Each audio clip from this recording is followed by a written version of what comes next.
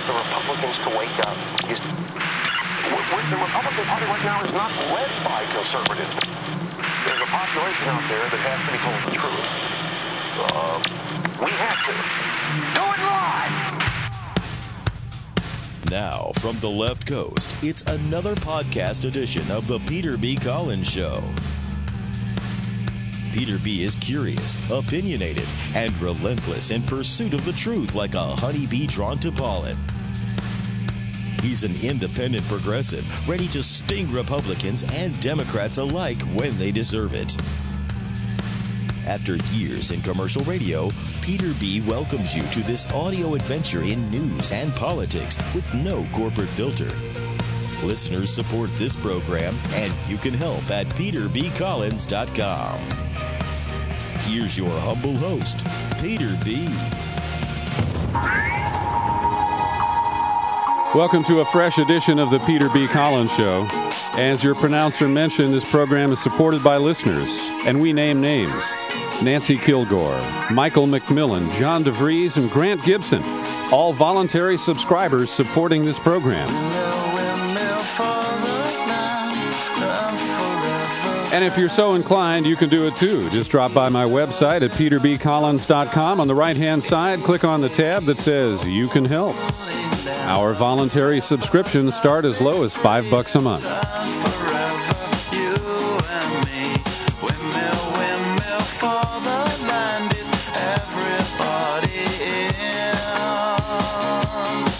And coming up later in this podcast, we're going to talk about two towns in Massachusetts that have offered to adopt two individuals who've been held without charge at Guantanamo Bay, Cuba, ordered released by a federal court under a habeas corpus ruling. Nancy Talanian will join us in just a few minutes. But first, we want to take a look at the ongoing struggle in Afghanistan, the continuing U.S. occupation. This week, we saw a visit to Washington by Hamid Karzai, the puppet leader of the government in Kabul, propped up by the United States, handpicked by him. And we saw some interesting developments as General Stanley McChrystal came and gave some interviews to say that, his characterization on the PBS NewsHour is that things have shifted. In the last 6 months, maybe 8 months from August when he floated the proposal for more U.S. troops, he says we're now roughly in a draw, and that back in August we were losing. I find it hard to document either claim. But the spin appears to be working for the Obama administration. Yet at the same time, we have expanded the use of drone attacks, particularly in Pakistan. There's great concern that not only are we often killing more civilians than targeted terrorists, but as we'll point out in a moment, the ratio appears to be 50-1 of civilians killed as opposed to the targeted individuals. Paul Fitzgerald and Elizabeth Gould are a husband and wife reporting team, and they've been covering Afghanistan for quite a while, going back to 1981 when they reported there for CBS News and later for the public broadcasting system. They're the authors of Our Own Private Bin Laden. Oh, I'm sorry, that's a documentary film that they appeared in recently. Their book is called Invisible History, Afghanistan's Untold Story, and they have a book coming out next year called Crossing Zero, the AFPAC War at the Turning Point of American Empire. They previously appeared with me and Sibel Edmonds on an episode of the Boiling Frogs interview series, and Paul Fitzgerald joins us on this program today. Hello, Paul. Hello, Peter. Good to talk with you again. Great to be back. Well, there's a lot going on, and I wanted to get your thoughts. And first, I want to point out that you and Liz Gould published a piece that is now available at Sibel Edmonds' website, boilingfrogspost.com. And in it, you raise important questions about the use of these remote-controlled drone attacks and argue that they are largely counterproductive. Why don't you summarize the piece and we'll converse about it? Well, we wanted to get out the idea that the whole use of predator drones is fundamentally working against long-term American interests. And it's, of course, the question of, there's a lot of questions about whether they're even legal or not. I mean, apparently there's a wink and a nudge going on between Pakistan and the United States over killing terrorist suspects, whatever, under whatever circumstances. And Pakistan protests publicly, but silently they're actually doing it, and the United States is supplying them with information, Pakistani intelligence, which is an entire, that's a whole kettle of dangerous stuff right there. You've got all kinds of issues going on in Pakistan regarding the ethnicities, various ethnic groupings there. In Baluchistan and Sindh, you have independence movements there. Independence people who are moderates are being targeted by certain people in the ISI as being troublemakers for Pakistan's military, and we have heard that the United States is going along with that and targeting some of these people. And you see, so one of the reasons why the Obama administration appears to be preferring assassination techniques to actually capture, so-called snatch and grabs, bringing these people in and then interrogating them and maybe perhaps even putting them on trial, is because there's a lot of embarrassing things here. There's a lot of policy that really has to get dealt with, and nobody seems to want to deal with that. We seem to have, over the last 30 years, developed a kind of Swiss cheese government, where so much of what the government used to do has been privatized, and nobody's really accountable for what's happening. So Andrew Exum has got a new piece out that just came out a few days ago, and he's a terrorism expert, and he's stated pretty much that the United States doesn't really have right now, even after this amount of time with the Obama administration, a political plan for what's going on in Afghanistan. We have a military plan. We have tactics. We've got all kinds of high-technology weapons that are being used, and the Predator drone thing is being advanced all the time. But we don't really have a political agenda for what's happening there, and that's a serious problem. So the issue comes back with this recent event that we had in New York with the almost bombing in Times Square is a very good indication that the Taliban are really, in this 21st century, the Taliban is quite capable of retaliating, and these people have been motivated by this, and people have been warning against, experts have been warning for years that this sort of thing was producing more terrorists than it was eliminating.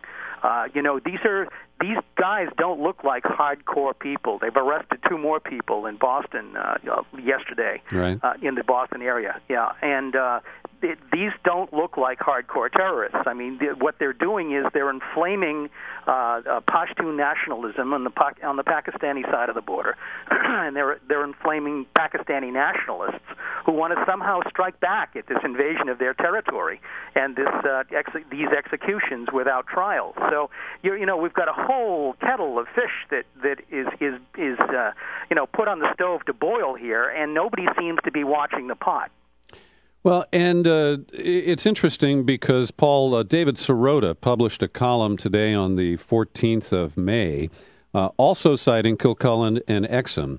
And he quotes, press reports suggest that over the last 3 years, drone strikes have killed about 14 terrorist leaders.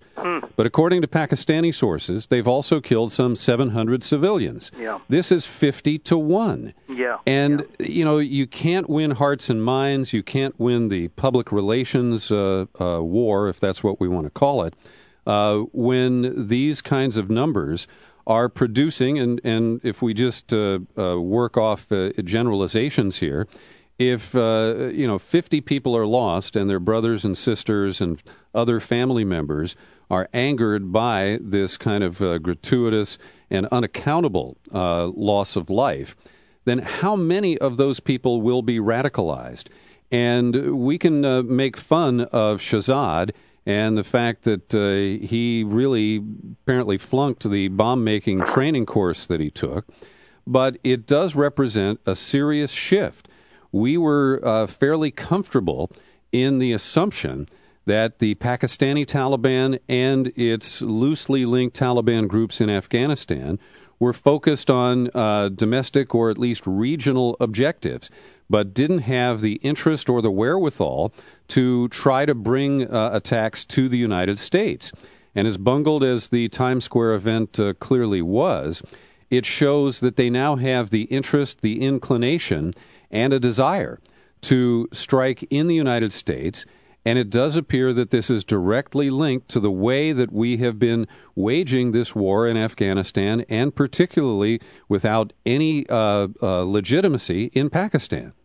You know, there really does seem to be, and this is specifically a Washington issue and a think tank issue. There does seem to be an inability to move from this kind of Cold War 1947, 1948 thinking that something has profoundly changed. I mean, if you look back at the end of the Cold War as an example, you know, the institution, the Beltway, didn't see the Cold War ending. They saw the Soviet Union going on forever. And then, of course, when they collapsed, what did they proceed to do? They proceeded to do nothing. They proceeded to act towards Russia as if the Cold War was still in effect. So if you look back to the 19th century, and you can see that, you know, we have a policy that was implemented by the British in that part of the world in the late 19th century, and Halford Mackinder, the whole concept of geopolitics, of controlling Central Asia. That was the goal of this policy that came out of Britain. And the United States inherited that policy at the end of World War II. And so you've got this very rigid thinking that goes on. It's almost like what we used to think of as the Forbidden City. In fact, we've used that on a couple of occasions as a metaphor to describe the thinking in Washington. You've got a bunch of mandarins running around who are basically very upset at the fact that nobody is playing their game the way it used to be played. And this is once again, I mean, the underwear bomber at Christmas, I mean, it takes on an absurd aspect to it because it's so obvious. I mean, it's obvious to you, it's obvious to me, and anybody who's actually observing the situation. Here they are, basically, in the Transport Security Administration is putting, X-raying 92-year-old blue-haired grandmothers going into the airport, and these people are basically walking free amongst us, and they're not cross-referencing things. The bureaucracy is so aged and so sclerotic at this point that we're not seeing the things that need to be done, and I'm not so sure that they can do it. I think that's what's so great about your whole concept of progressive politics. I mean, it's not the so-called old left or the old right. It's just the old way of thinking, and it's over. Yeah. And Paul, I feel that while information is available in the United States, that people are either worn out or tuned out politically. But we have seen the evidence of this response to our drone attacks very graphically. And I want to refer to, I believe it was December 29 of last year, the suicide bomber in Khost. And this was, I believe, a Jordanian who was thought to have flipped or been flipped to support the U.S. and its allies. And he strapped on a bomb and was taken into the inner circle of our base there at Khost. A number of CIA operatives, including a female, were killed, along with a couple of military contractors. Mm-hmm. And while this was reported in the United States, the context of it, as a response, in particular to the tactics we've been using, appears to have been lost. Also, the arrogance that we thought that we could take a medical doctor who had been radicalized by offering free medical care to Palestinians, and we thought that by putting him in prison and maybe some torture was applied, I have no information on that, but suddenly he decides to, he says, work for us, and then embeds himself in a way that he was coming to a meeting where he was supposed to infiltrate the higher ranks of the Taliban and or Al-Qaeda and knock off their leaders. And to me, this exposes the weakness and, in some cases, the idiocy of the efforts that we have underway and the confidence we have that they're going to prevail. Well, the United States used to be able to, during the Cold War, was able to justify all kinds of spending for all kinds of things because there was an unlimited budget, against the Soviet Union. All they had to do was just go before Congress and say, we need money for spy satellites, or we need money for whatever, a new submarine fleet, whatever, and they'd eventually get what they were asking for. They never really had to prove that it worked or prove that they needed it. That was the beauty of the Cold War, those missiles just sat in underground silos. They never really got to fire them to see if they actually worked or how many of them really worked. And that's what's going on with the techniques now. Now what happens is that they actually have to take their theories, they have to take these guys from the think tanks that have spent their lives developing some of these very expensive techniques and all these various ways of dealing with situations like Afghanistan, with al-Qaeda and the Taliban, and actually put them into practice. And you can see that there's actually no reality associated with it. And I mean that. I mean there's no reality associated with it.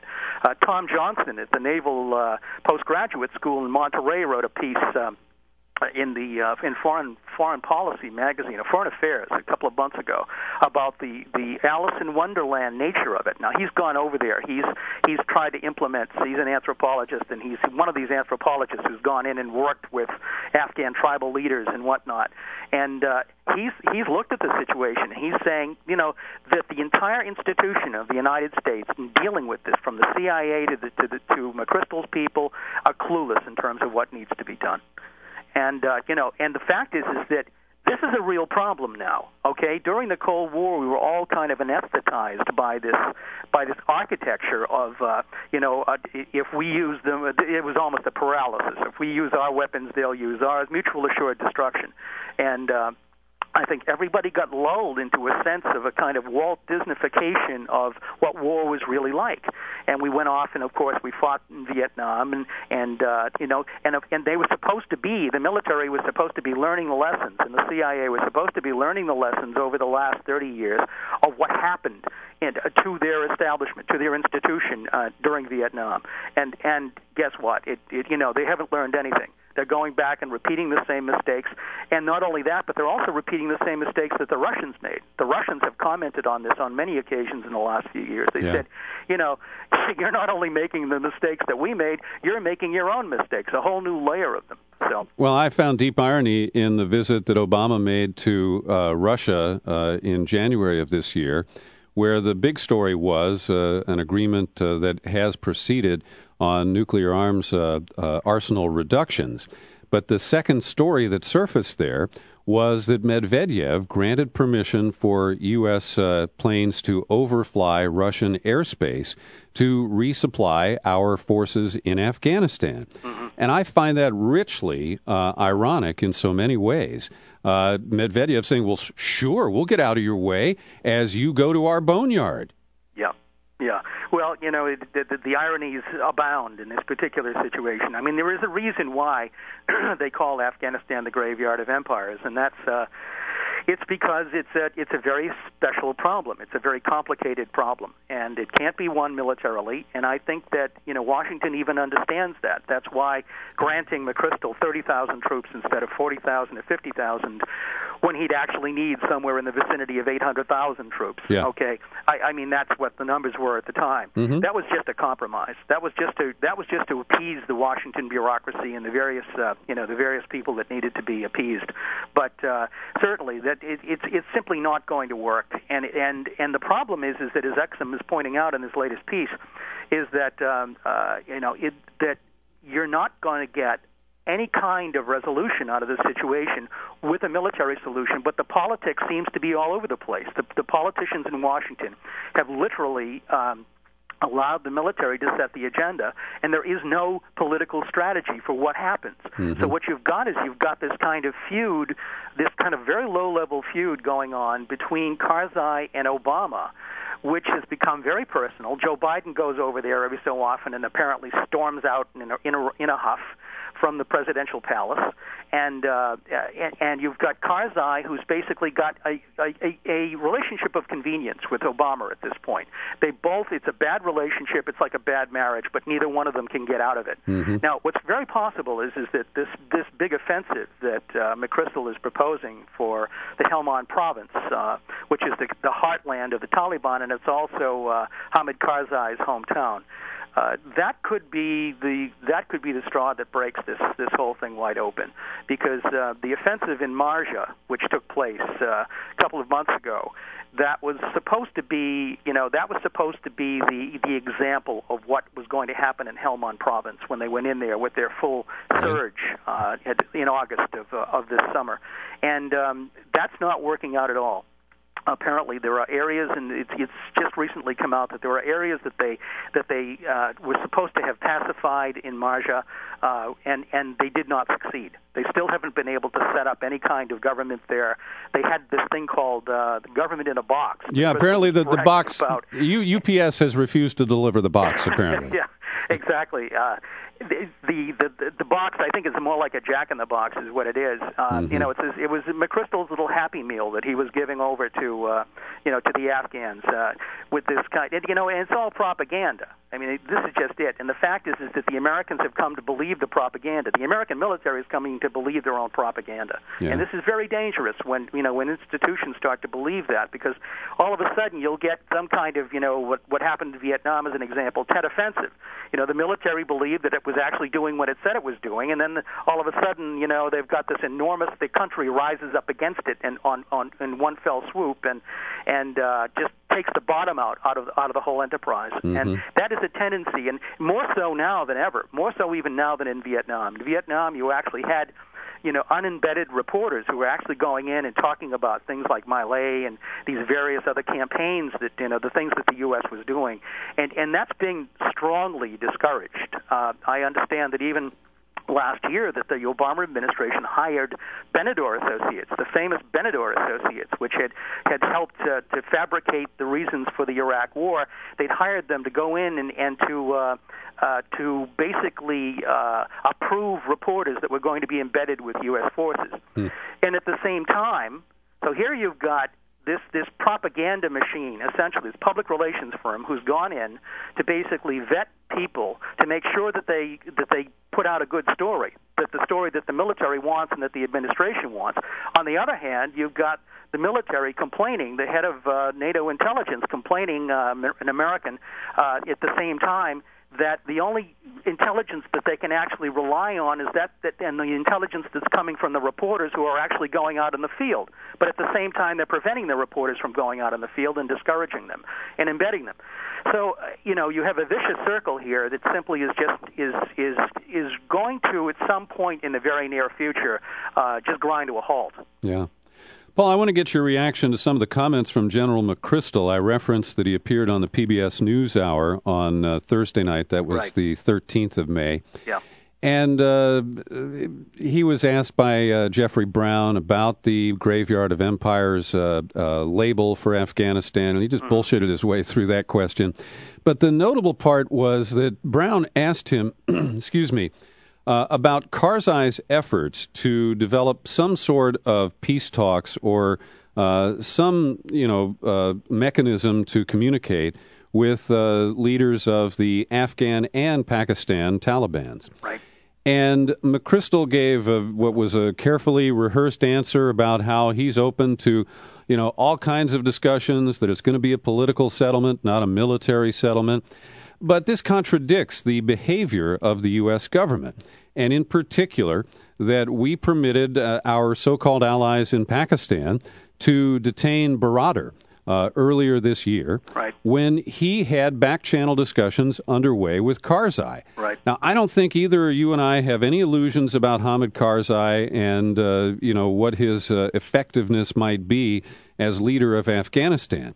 But if he is indeed trying, in a good faith manner, to develop some sort of rapport or rapprochement, and we undercut that by allowing the Pakistanis, or maybe even working with them to detain Baradar, then we're not really interested in any kind of a brokered settlement at this point. We seem committed to what appears to be a pointless military expansion.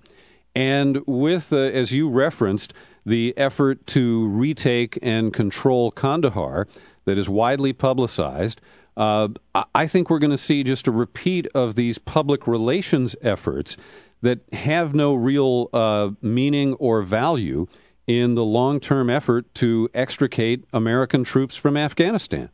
I agree with you, and I really think that it's going to continue until essentially the money runs out. As I said before, I mean, we always had in this country, this kind of unending support for the U.S. military. There was an unending budget. We've got a lot of defense plants here in Massachusetts. We still Raytheon is the single largest employer here. The Predator drones come out of MITRE Corporation. They're here as well. So you've got a lot of that incentive here. So here's what you think of as they used to refer to Massachusetts as the People's Republic of Massachusetts, but a big part of it is tied into this whole idea of the military-industrial complex. We've got a big engine program here, jet engine program for the F-22, then alternative engine program at General Electric as an example. And that's something that the military said is not necessary. We don't need a second engine option for an airplane. A very expensive airplane. But it's one of those pet projects that everybody, regardless of whether they think that we ought to have troops in Afghanistan or not, gets behind, and because it's good for the local economy. So until the ability to write the check for those kinds of things. Now, we know what the deficit is in the United States. We know that, social programs are going to start getting cut back. The only thing that isn't getting cut back that Obama has talked about is this military budget. So, how long can the United States, McChrystal's got until July 2011 to show some kind of results. You know full well what's going to happen, Peter. He's going to wind up coming up with some public relations gambit that will indicate that things are working very well. I mean, that was the whole issue with the situation with the surge. I mean, with the surge from Iraq, as an example.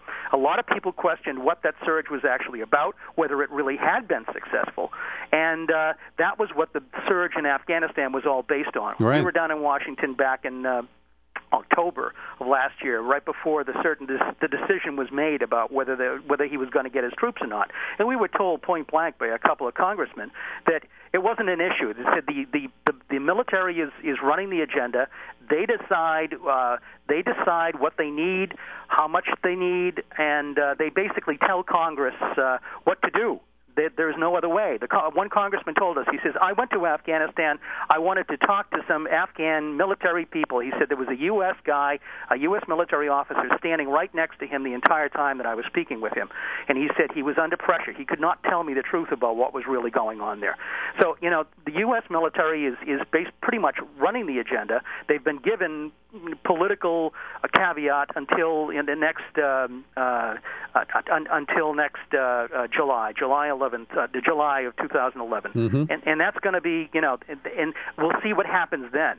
But as I said, we can't. I think this is the system. It's the way it works, and I just keep wondering how long the Chinese and the Japanese and the Saudis are going to keep financing our debt. Yeah.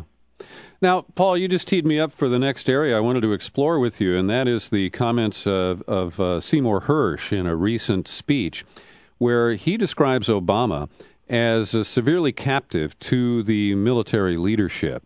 And I would submit that the retention of Secretary of Defense Gates is a key element of that. I don't respect Gates. Going back to the October surprise, the exaggerated claims in the 80s of the Soviet Union's military capabilities and therefore the response required from the U.S., the politicization of intelligence at the CIA, that's why he was not confirmed as CIA director under Poppy Bush. And so I really lay much of this at the feet of Robert Gates and the confidence that Obama seems to have in him. But what is your take on the extent to which Obama is excessively submitting to the wisdom of the Pentagon? Well, I don't really think that the president has much choice. I mean, if you look back in history, the only president who probably opposed the efforts following Dwight Eisenhower was Jack Kennedy. Mm-hmm. I mean, he made some very, very specific comments. And and what's interesting is that I remember for years, you'd get these people who were members of the cabinet and during the Cuban Missile Crisis and the Bay of Pigs and that, and they would come out and they'd say, well, these files are still secret, but all I can say is that Jack Kennedy and Robert Kennedy were very aggressive in terms of the way they really wanted to go after Fidel Castro. They wanted him assassinated, and they wanted a military escalation towards him. And of course, when the tapes were finally revealed, the White House tapes of these events to historians, it was the other way around. It was his cabinet were very aggressive.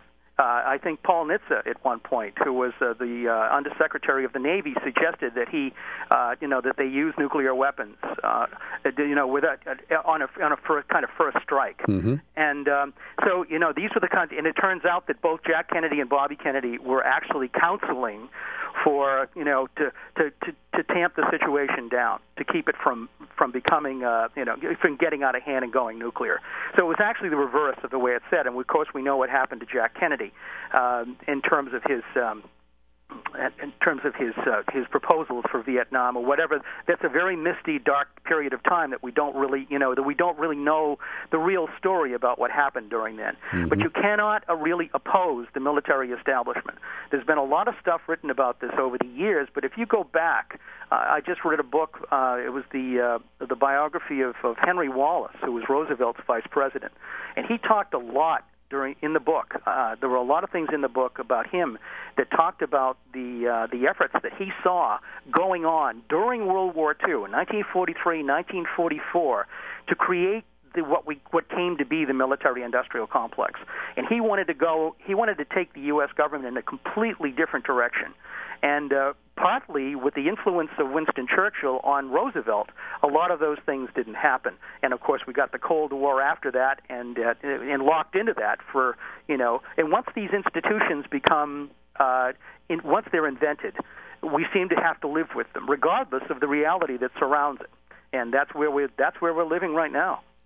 So was there some sort of explicit conversation with Obama during the transition or at a first cabinet meeting in January of 2009 where he was told, sure, you can lift the ban on gays on the military, but don't mess with our plans for ongoing endless wars in Afghanistan and Pakistan? Well, these things are drawn up a long time ahead. As you probably recall, Peter, there was the 1992 Defense Guidance, as an example, that was put together by Zalmay Khalilzad and Paul Wolfowitz, and that was it was rejected at the time as being far too aggressive. That was the defense guidance that basically proposed that the United States should have full spectrum dominance around the world, that we would be able to eliminate any potential rival on a preemptory basis whenever and wherever we chose.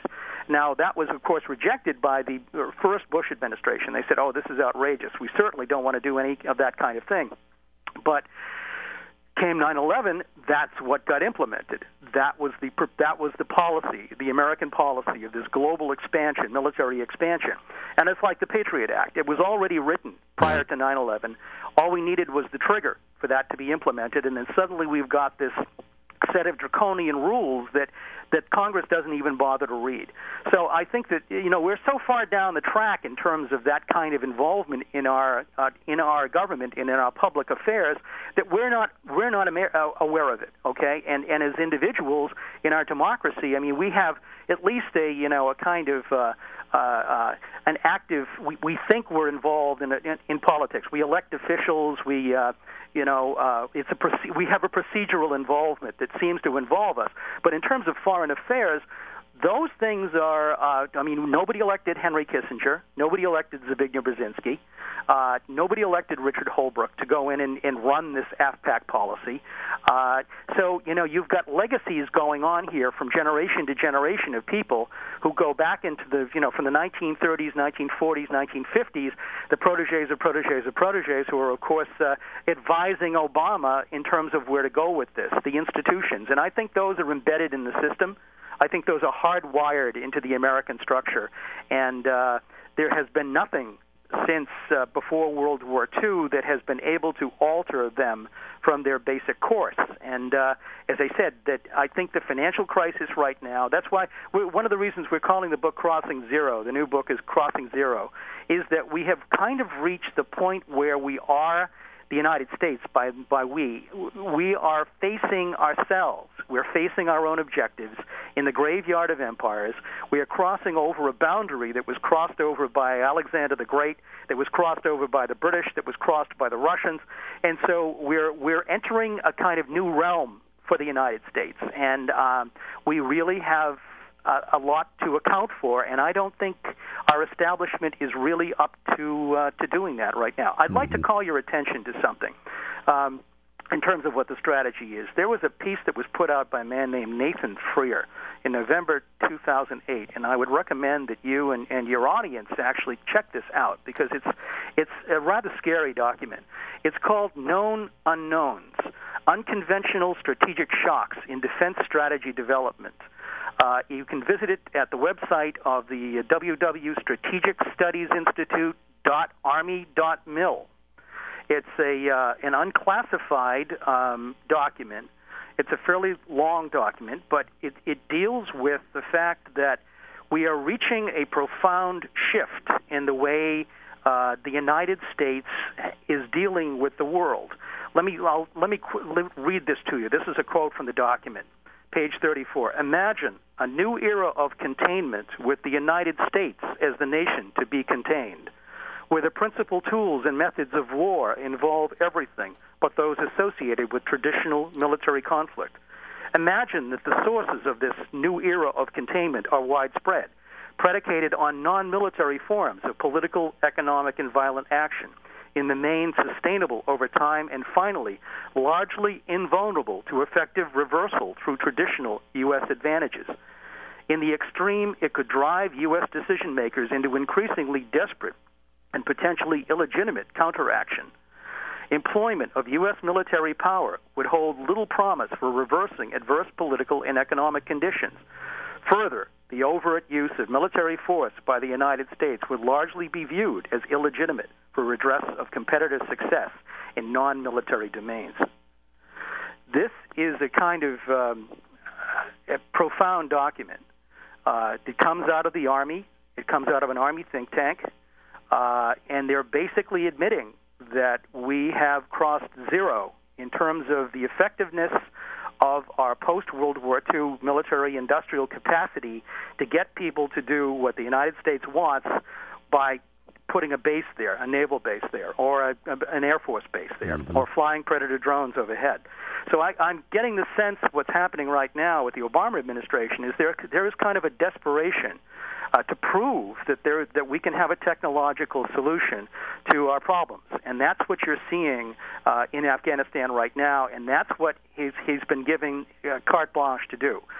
They're actually been given McChrystal this 18 months in order to deal with that situation and to see how it comes out. But I just think that that they're already aware of the fact that their main tool, which is the military, has been used up, and that should the United States continue to anger people around the world with their callous and unlawful actions regarding using their Predator drones as an example, it's going to make this kind of reverse containment policy that they're now aware of and fearing a reality.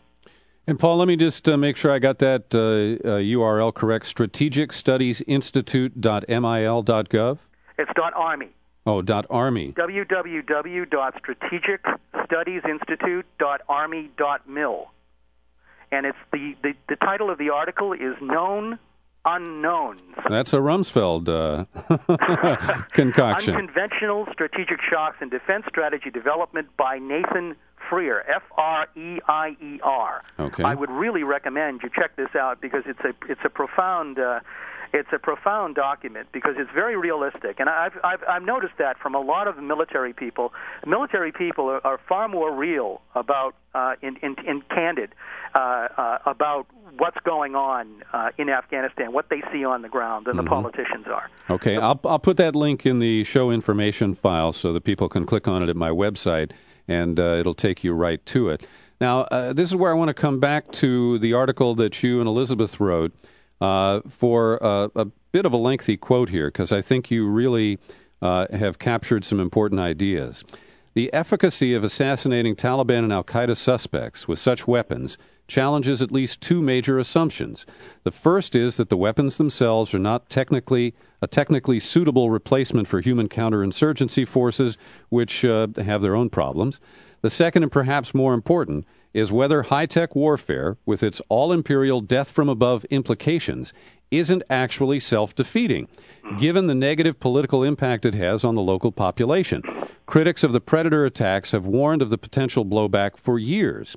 And you quote from 04 Robert Pape, Associate Professor of Political Science, University of Chicago, in Foreign Affairs. Decapitating the enemy has a seductive logic. It exploits the United States' advantage in precision air power. It promises to win wars in just days, with few casualties among friendly forces and enemy civilians. And it delays committing large numbers of ground troops until they can be welcomed as liberators rather than conquerors. But decapitation strategies have never been effective, and the advent of precision weaponry has not made them any more so. I think this really sums up the conflict here between ideas and reality, and also the kind of remoteness of the American people, that a drone strike, since it doesn't put an American life on the line, is therefore a sanitized way to achieve military objectives. There's no question that there's a disconnect between the lives that we live here in the United States and what our government is doing overseas and what our military is doing overseas.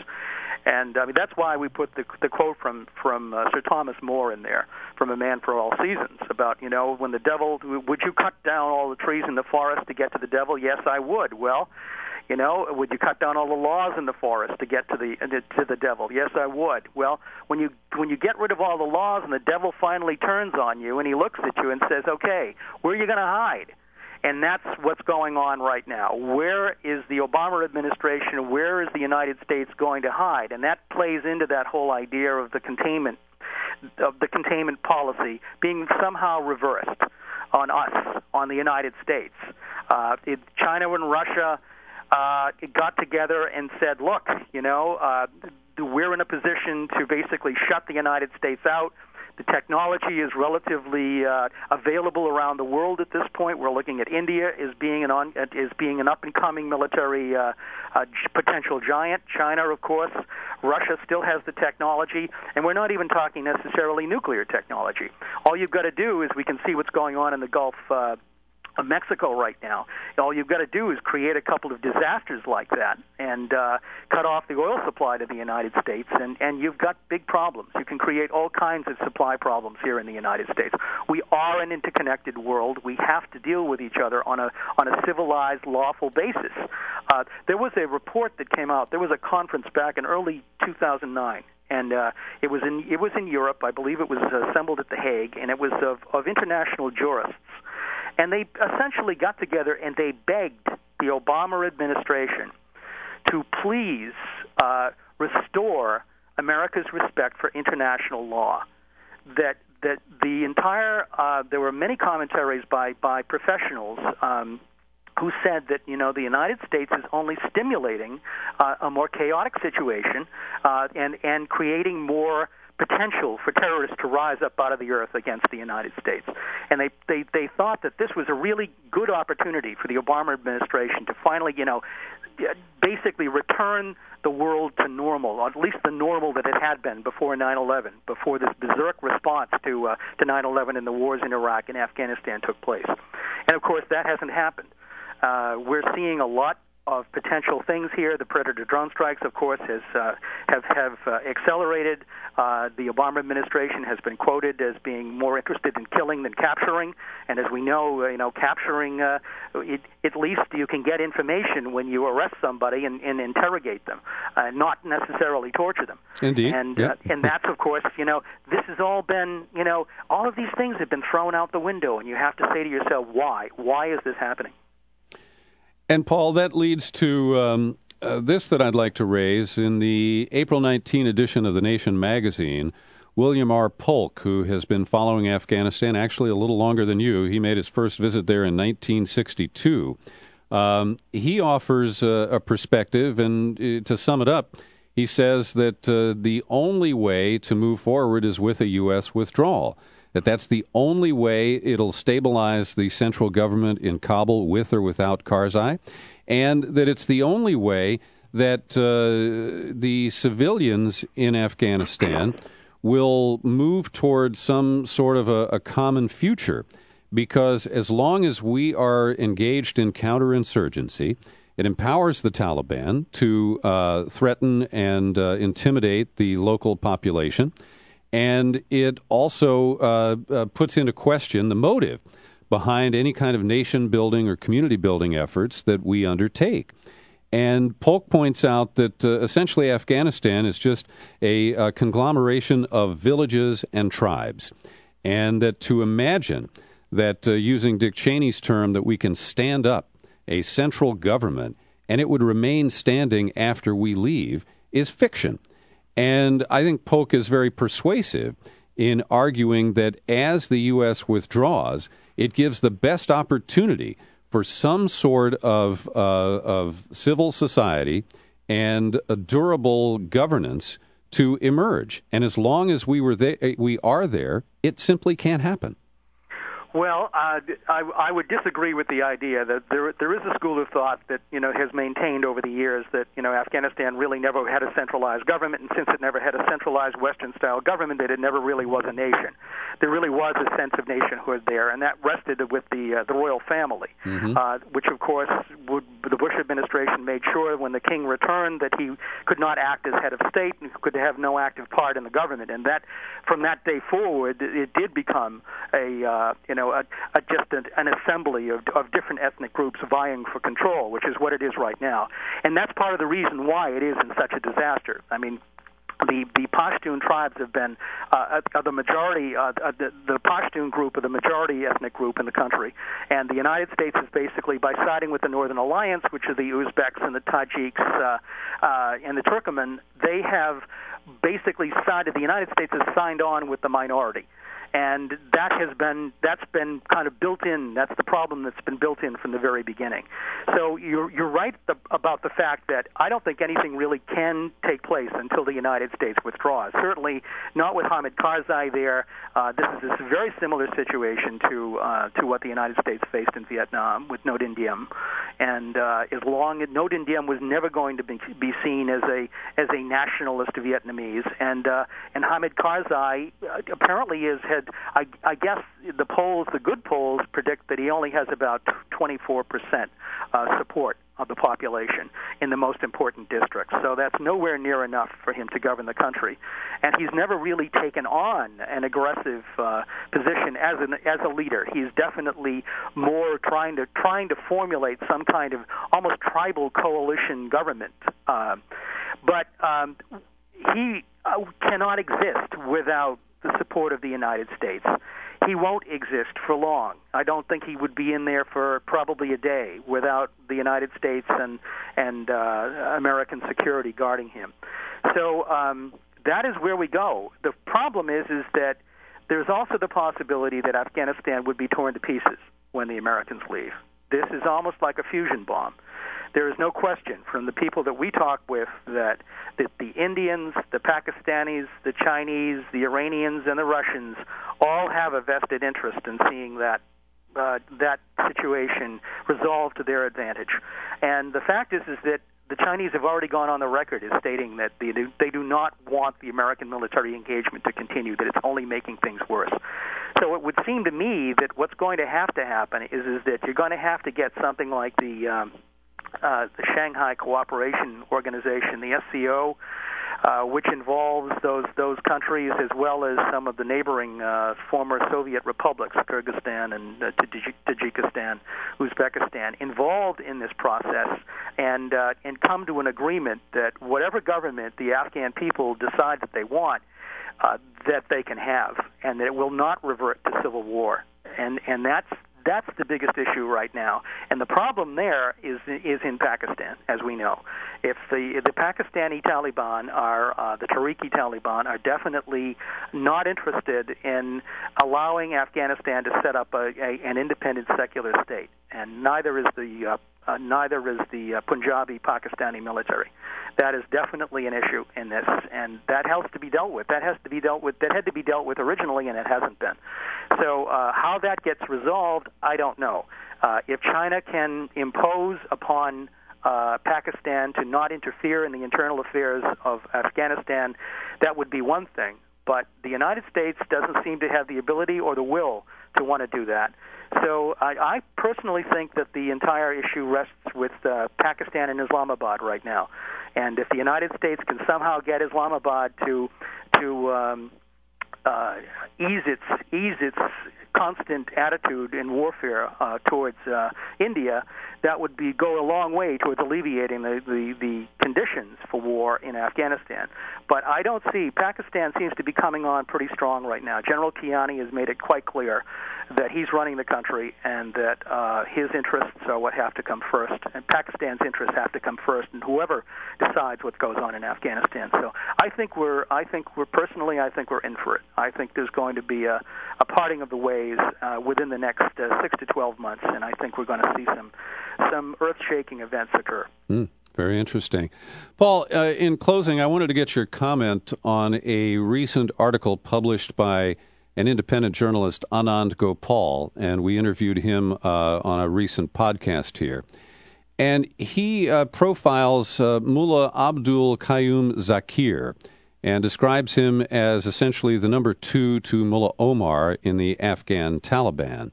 He has an interesting past. He's a Pashtun from a fairly wealthy family, and he did a tour at Guantanamo Bay. We're going to talk about innocent detainees at Guantanamo coming up in the next segment.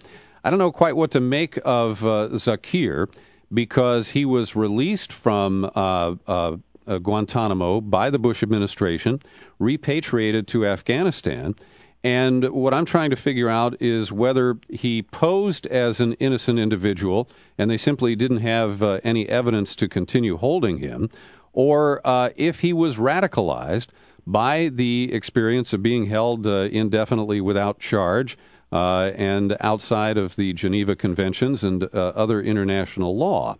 So to the extent you know about Zakir, what is your take on him?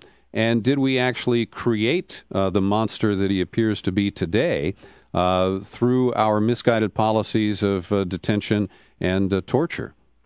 Well, we have a long history of creating people like that. Gulbuddin Hekmatyar, as an example, was a very good. He was supported by the United States going back to 1973. And of course, he's still on the ticket. They're still talking to Gulbuddin Hekmatyar and his Hezbi Islami political party in terms of bringing them into the government. In fact, we were actually contacted by Gulbuddin Hekmatyar's person when we wrote a piece on boiling frogs, criticizing us for criticizing Gulbuddin Hekmatyar. Really? Yes. Can you imagine that? This is back in January. Yeah, we wrote a piece and we got an email from his representative in Los Angeles. Now, mind you, the Gulbuddin Hekmatyar is labeled, branded a terrorist by the State Department and by the Treasury Department, and they're not supposed to have any kind of representation. They're not supposed to be able to do anything. And here he is basically threatening us from Los Angeles about writing nasty things about his boss. So, in terms of Zakir, there's a lot of individuals who have been involved in this process. There's a lot of wheeling and dealing going on behind the scenes that we'll probably never know about.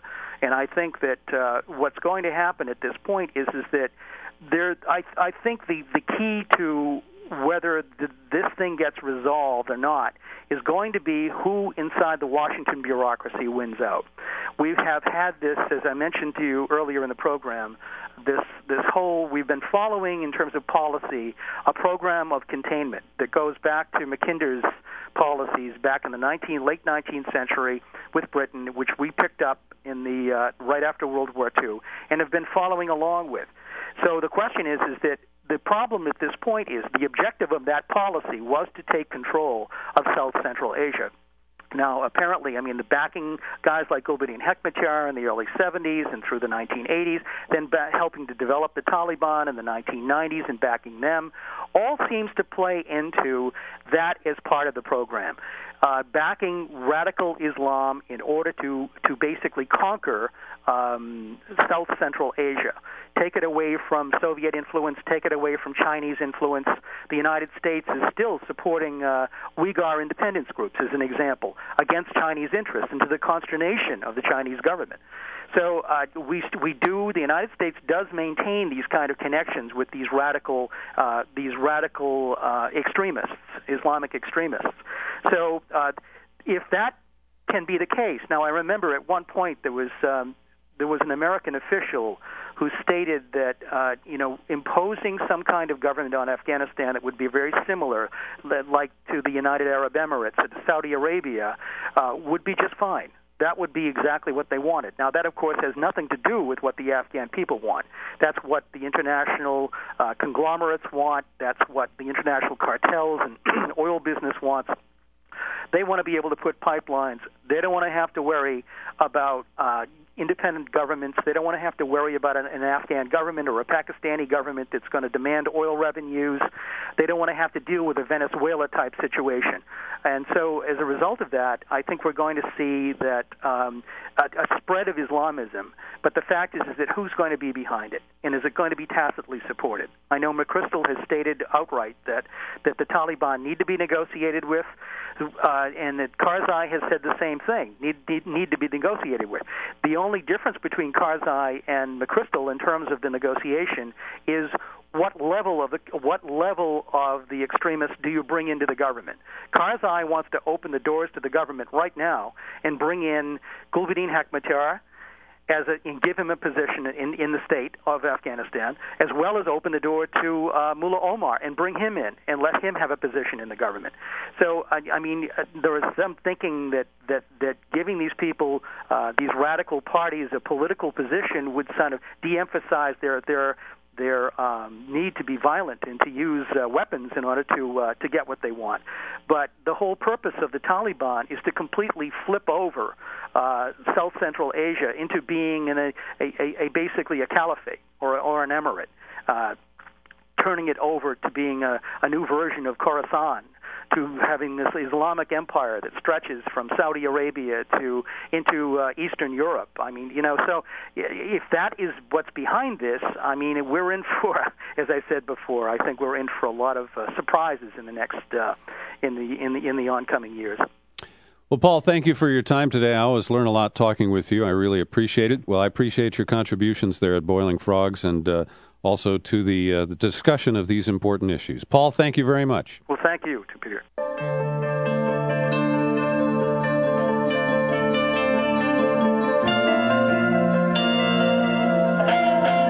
We continue on the Peter B. Collins Show. We're sponsored by the Organic Wine Company. Did you hear the news? There's a new Peter B. Collins Organic Wine Club.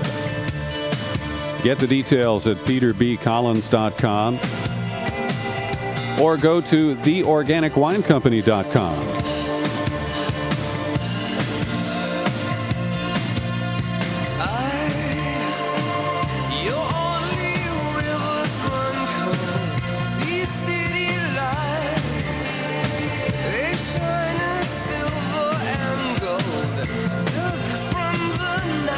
On this program, we've provided in-depth coverage of the plight of those held at Guantanamo Bay, Cuba, and other points in the American Gulag. It is a travesty and a disgrace to Americans and our history that we continue to incarcerate people with euphemistic names like enemy combatants, and we call them detainees. But there remain over 150 men at Guantanamo Bay, Cuba. Over half of those are citizens of the nation of Yemen, and most have been cleared for release, but due to the politics of the situation, and frankly, the cowardice of the Obama administration in the face of resistance from Democratic and Republican lawmakers, they're now left in limbo. And we've covered this in great detail with our go-to guy, Andy Worthington, the British journalist who published the in-depth book about Guantanamo and continues to write on the web at andyworthington.co.uk.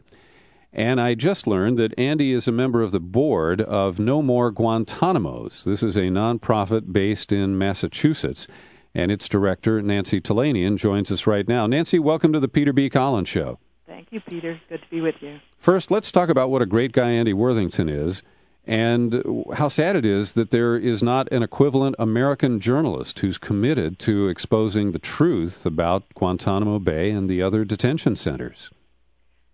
Yeah, Andy's shared a lot of great stories, as have the lawyers, not the journalists so much. So we're hoping that through these stories we can get to the American people and get the truth out there. Well, and your group has been active in an interesting way because you essentially have agreed to adopt or welcome into your communities people released from Guantanamo, and we're going to get specific about that in a moment. But how do you, since you're willing to do that, how do you respond to those, particularly our elected leaders, who propagandize this issue in such a divisive way and say, we can't allow anybody from Guantanamo to set foot on American soil, even if they are shackled and housed in a maximum security prison? Yeah, there are a lot of interesting opinions in Congress, to say the least, and among the American public, frankly, after 8 years of the lies about these men. On the one hand, we have an administration that's telling other countries to take in these men. They'd be perfectly safe in their countries, so it makes no sense that they wouldn't be safe if they were brought here. And we even have the Bush administration having released 530. 600 have been released already, including the ones by the Obama administration. So we need to expose that. Well, and even in cases like the Uyghurs, who are an oppressed religious minority in China, whose release into the United States presumably would not put anyone at risk. We've had to send them to Bermuda, to islands in the Pacific. And this just speaks to the sad state of a sense of morality and true justice among the American people. Absolutely, and what I find interesting is the most of the Uyghurs who've been released have gone to Palau. The population of Palau is smaller than the population of Amherst, Massachusetts, which is one of the two communities that has offered to accept a few detainees. Mm-hmm. Well, let's talk specifically about two individuals. First, Ravil Mingazov, who is a Russian national. Tell us a little bit about his story and how the heck did he wind up at Guantanamo Bay?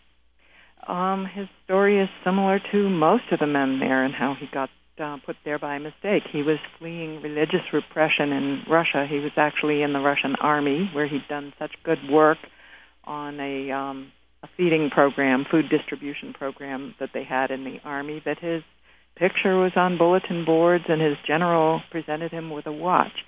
But when he became a Muslim, that was problematic. The Muslims were persecuted, and so he tried to talk to his superiors, and things got worse and worse by trying to get rights for the Muslim soldiers. So eventually he decided, after the KGB searched his house, ransacked it actually, and he had a baby son and a wife, that he'd better go out in the world and find a safe place where his family could live. Mm-hmm. And he was in Afghanistan and then in Pakistan in a home for refugees, and the entire house was rounded up on the pretext by the Pakistani police that someone in that house had some relationship to Abu Zubaydah.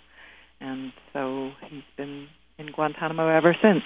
Actually, 7 other Russian soldiers were released from Guantanamo in 2004, and Human Rights Watch did a study of what happened to them, and they were all detained, tortured, beaten, jailed, one or all of the above, and one of the men was killed. So Raphael Mangazov did not want to go back to Russia. Mm-hmm. And at what point was he declared not a terrorist threat, to be essentially innocent of any cause for his continuing detention? How far back does that go? That goes yesterday. He's never been charged with anything, but he had to wait 8 years for his habeas corpus petition to be heard because of all the delays by Congress. Finally, in 2008, the Boumediene case was decided by the Supreme Court, and so it's taken a long time for these cases to work their way through the U.S. District Court. And so Judge Kennedy decided yesterday that the government has to release him because they don't have enough evidence to hold him. There's no evidence that he is an enemy combatant or anyone who poses a danger to the U.S. or any allies. And is the Obama Justice Department accepting this court ruling, or are they going to appeal it? We haven't heard whether they're going to appeal. I guess I don't know if they've actually appealed any. They just don't let people go. Mostly they do. They would have to find another country for him to go to since he can't go back to Russia, which is a problem. And he would be about the 12th person currently there who has not been released by the Obama administration but has been ordered released by a federal judge. And how long after these rulings are people continuing to be held? What's the? I mean, Obama's only been in office for a year and 4 months now, but have people whose habeas rulings ordered them released been held even, for a year, say? I don't know exactly. I'm sure they're all different, but there are some people, Algerians, who haven't been sent anywhere but Algeria, and there are a couple there who don't want to go back to Algeria. They haven't necessarily been cleared by habeas corpus, but for example, in the case of the other detainee that Amherst and Leverett are willing to take, Ahmed Belbacha, he's been cleared for release since 2007 by the Bush administration. Wow. It's been more than 3 years, but he's still there because they won't find him any other place to go. And think of it in the way the other countries do, that, the U.S. created Guantanamo and expects us to do all the heavy lifting, taking in all these people when they're not willing to take a single one. Now, tell us about Belbacha, the Algerian. What was the reason that he was caught up in our detention system? His case is right along the lines of almost all of them. He was one of the people who was sold to the U.S. military for a bounty of $5,000. Yeah. And I believe that's about 85% of the cases. Mm-hmm. He was in Pakistan, sold by probably poor villagers who wanted to make some extra bucks and figured the Americans, once they handed off the money, would figure out very quickly that they had the wrong guy. This may be a little bit sick, but going back to the Clinton era and the Lewinsky scandal, James Carville famously said, "You never know what you'll get if you drag a $100 bill through a trailer park." And to just build on that ugly metaphor, we know what we get for dragging a $5,000 bounty through remote villages in Pakistan and Afghanistan. And it's over 600 people who wound up at Guantanamo who were no threat whatsoever to the United States or its allies. Absolutely. And should have known better, I would say, but that's another story. Yeah. Now, the towns of Amherst and Leverett have passed resolutions offering a home to these two individuals. How were they selected from the remaining population at Guantanamo, and on what basis did you persuade the members of your town councils or your town meetings that this was a prudent move to make? Well, actually, we selected a list. The national part of No More Guantanamos has had a list of detainees with compelling stories, and different communities across the country have been telling their stories via media, etc. And the stories are so compelling that we had one person in the Pioneer Valley come forward immediately and say, well, I'd like to introduce a resolution to get rid of this ban on allowing these men here, and to ask that our community welcome these people. And actually it passed overwhelmingly in Amherst, and so a second person used the same resolution fairly recently, last month, and got a resolution passed in Leverett. Mm-hmm. And is there any pushback? You have a local right-wing radio station that is, pounding the issue and trying to generate fear over this possibility? Not locally, but someone with a program, right-wing talk radio show in Boston did. So when Amherst, it was funny, when Amherst was working on the resolution and the select board was for it and the town meeting was coming up, the town offices were flooded with calls and emails from people threatening not to send their children to University of Massachusetts at Amherst or Amherst College. Was this Howie Carr?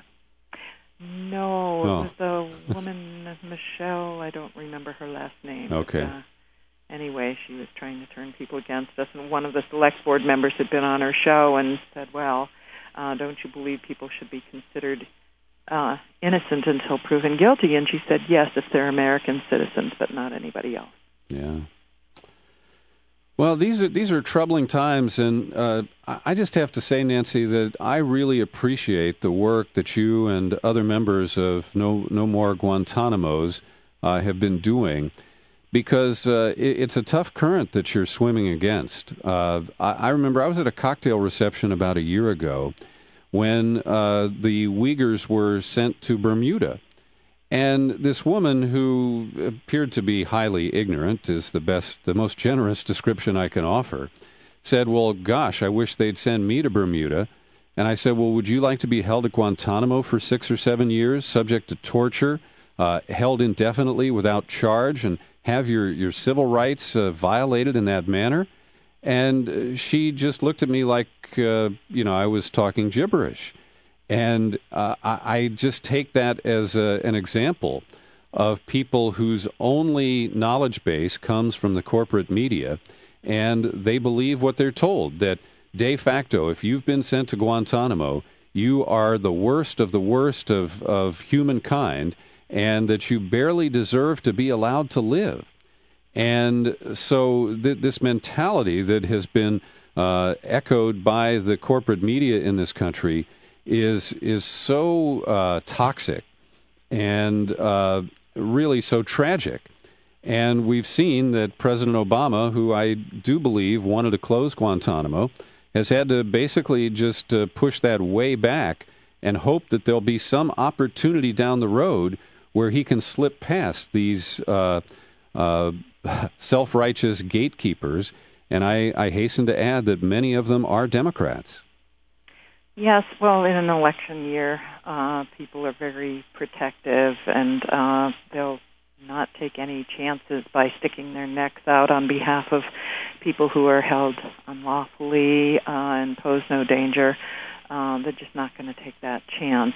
But you brought up an important underlying factor for forming the No More Guantanamos as a national organization first, and we hope that other people will work in their communities and kind of adopt some of these people, not necessarily to take them in. Some of them can actually go to their home countries, but at least to tell their stories, because even though the American people right now are very fearful of who these people are, it's due to 8 years of lies and fear-mongering that they've heard. But once they know the real stories and they see people as human beings, that changes. They're really quite compassionate. That's why I think the Bush administration kept the men's identities and stories a secret, has kept them away from people, from us and from their own families, and has tried to assure us that they're very well treated and very well fed so that people wouldn't worry about them. But once you tell their stories and what's really happening, then maybe they'll want to do something, do the right thing. Well, I want to recommend your website, nogitmos.org, nogitmos.org. And let's spend a minute here, because I got the same release that you have up on the homepage here today from the Center for Constitutional Rights just yesterday. And it shows that this is not limited to the weakness of the Obama administration on these issues is not limited to pushback from members of Congress, because we have the case of Maher Arar, the Canadian national, who was he got an incredible ugly ride courtesy of the United States. He was rendered to a third country. He was tortured, and ultimately he was released when the U.S. acknowledged a case of mistaken identity. But he was tortured in Syria, and he has been repeatedly blocked in his efforts to win some sort of vindication from the U.S. government through our courts. And just on May 13th, Obama administration sides with Bush Justice Department and asked the Supreme Court to keep Canadian rendition victim Maher Arar from having a day in court.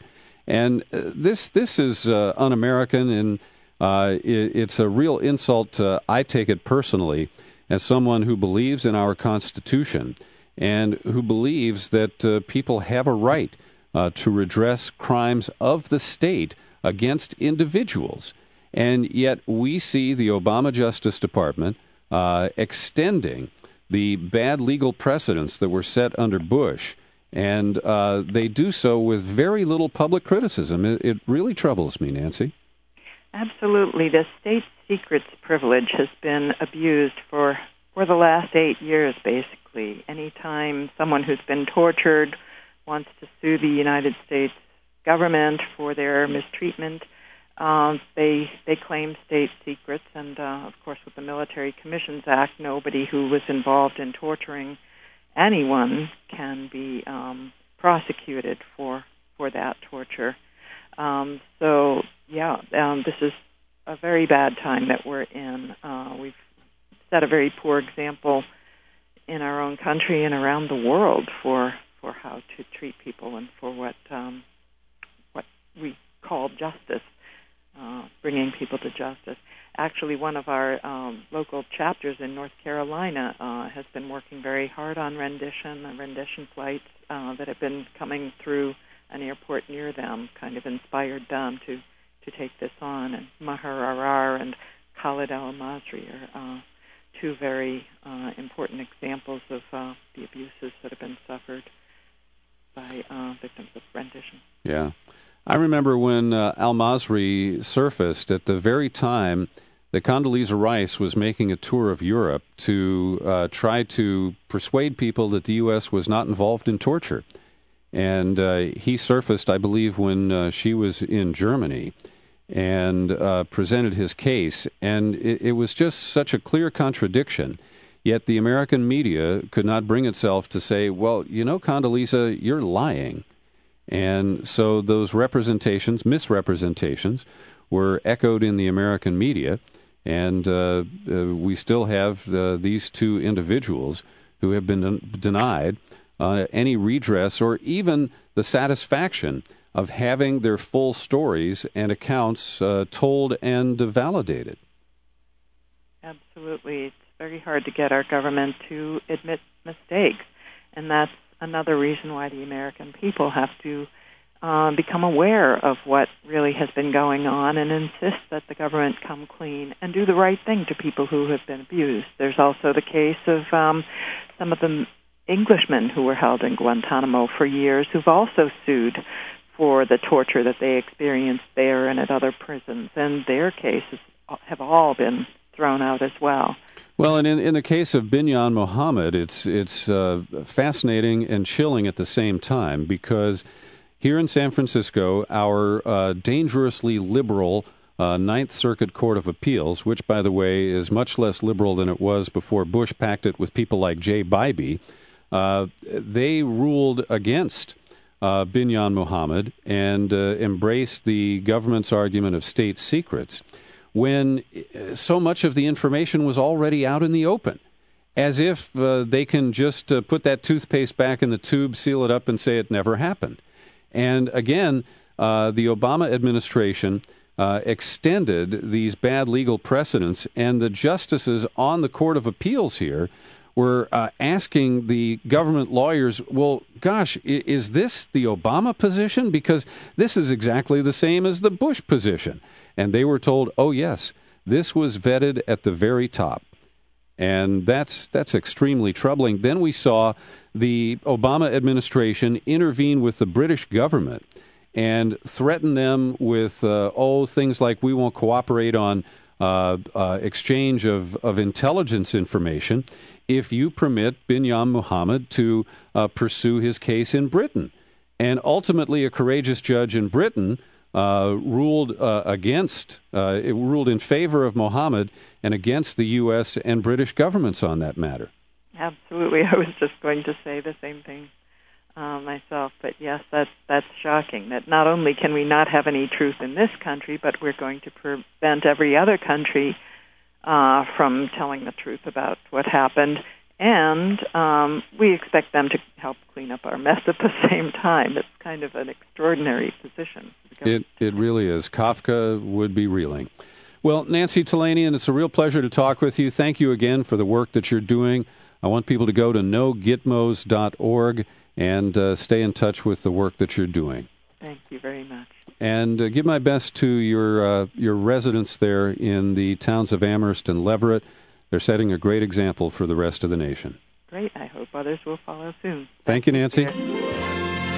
Thanks for listening to this episode of the Peter B. Collins Show. Your comments are welcome. Email Peter at peterbcollins.com. Happy trails to you until we meet again. Happy trails to you. Keep smiling.